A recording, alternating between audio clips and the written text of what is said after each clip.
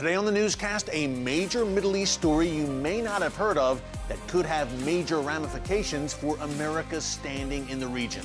That's next.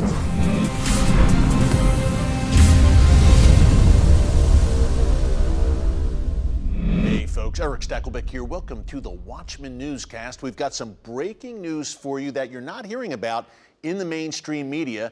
The U.S. Embassy compound in Yemen was stormed 2 days ago on Wednesday, November 10th, by Iran-backed Houthi rebels.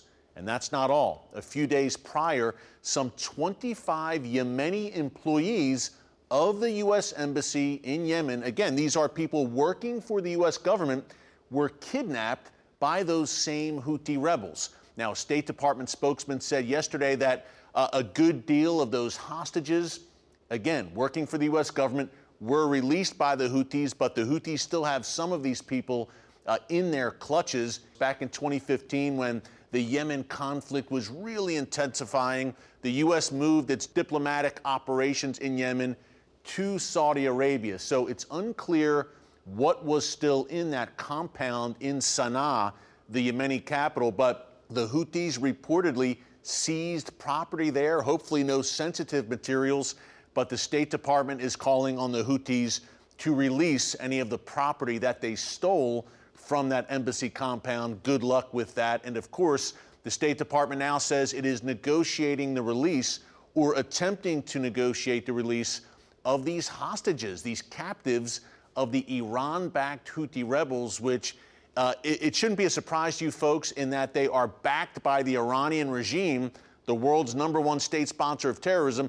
So it should come as no surprise that the Houthi rebels are a vicious terrorist outfit known for slaughtering innocent civilians and using child soldiers in their ongoing war to really have a complete conquest of that nation of Yemen. And I think what we have right now unfolding in Yemen is part of what I call the Afghanistan effect. We've told you here in the newscast many times that the ramifications of what happened in August with that disastrous U.S. withdrawal from Afghanistan, a complete debacle, a show of weakness by the administration in the eyes of the world. We told you it would have ripple effects, and I think we're seeing part of that unfolding in Yemen right now. Another piece to this, again, is that the Houthis are a proxy of Iran. Iran is flexing its muscles as it looks ahead to November 29th. The end of this month is when supposedly nuclear talks between Iran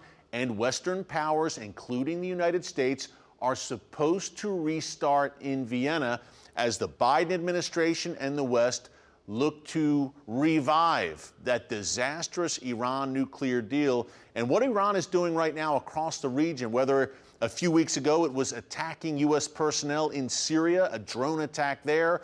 Now the situation in Yemen where Iran is employing its proxies and causing a lot of trouble throughout the region. What Iran is doing is setting up, again, another blackmail, extortion type scenario where they say to the United States at the negotiating table, if you don't give us what we want. And Iran made very clear this week once again that what it wants is the complete removal of all U.S. sanctions, which would mean billions of dollars in the Iranian regime's bank account to further fund terror. Folks, we saw this script back in 2015 play out with the Obama administration, and it did not turn out so well, to say the least. But that is what the Iranian regime is going to demand at the negotiating table, for all U.S. sanctions to go by the wayside. And what they're doing right now with this bad behavior throughout the region is setting up leverage, and it will be an extortion, blackmail type scenario. And the sad thing about it is the Biden administration very well may go along with it. Now, speaking of the Houthis, something to mention here. Remember, a key point. Before President Trump left office, he designated the Houthis as a terrorist organization, a specially designated terrorist organization, designated as such by the U.S. State Department. Shortly after President Biden took office, the Biden administration removed that terrorist designation from the Houthis. Now, this was seen widely as a part of a goodwill gesture by the administration towards the Houthis' masters in Tehran, the Iranian regime. So there is a track record of appeasement here, folks, and that's really the only word we can use, appeasement of the Iranian regime under this administration, as the Biden White House remains hell-bent on re-entering that Iran nuclear deal, seemingly at any cost. Another thing to keep in mind here in terms of goodwill gestures, when we're talking about the Houthis, the United States pulled all of its missile defense systems out of Saudi Arabia in recent months, just as the Saudis are in the midst of an onslaught against the Saudis, I should say, an onslaught by those same Houthi rebels, ballistic missiles, attack drones, targeting sites throughout Saudi Arabia on a practically daily basis.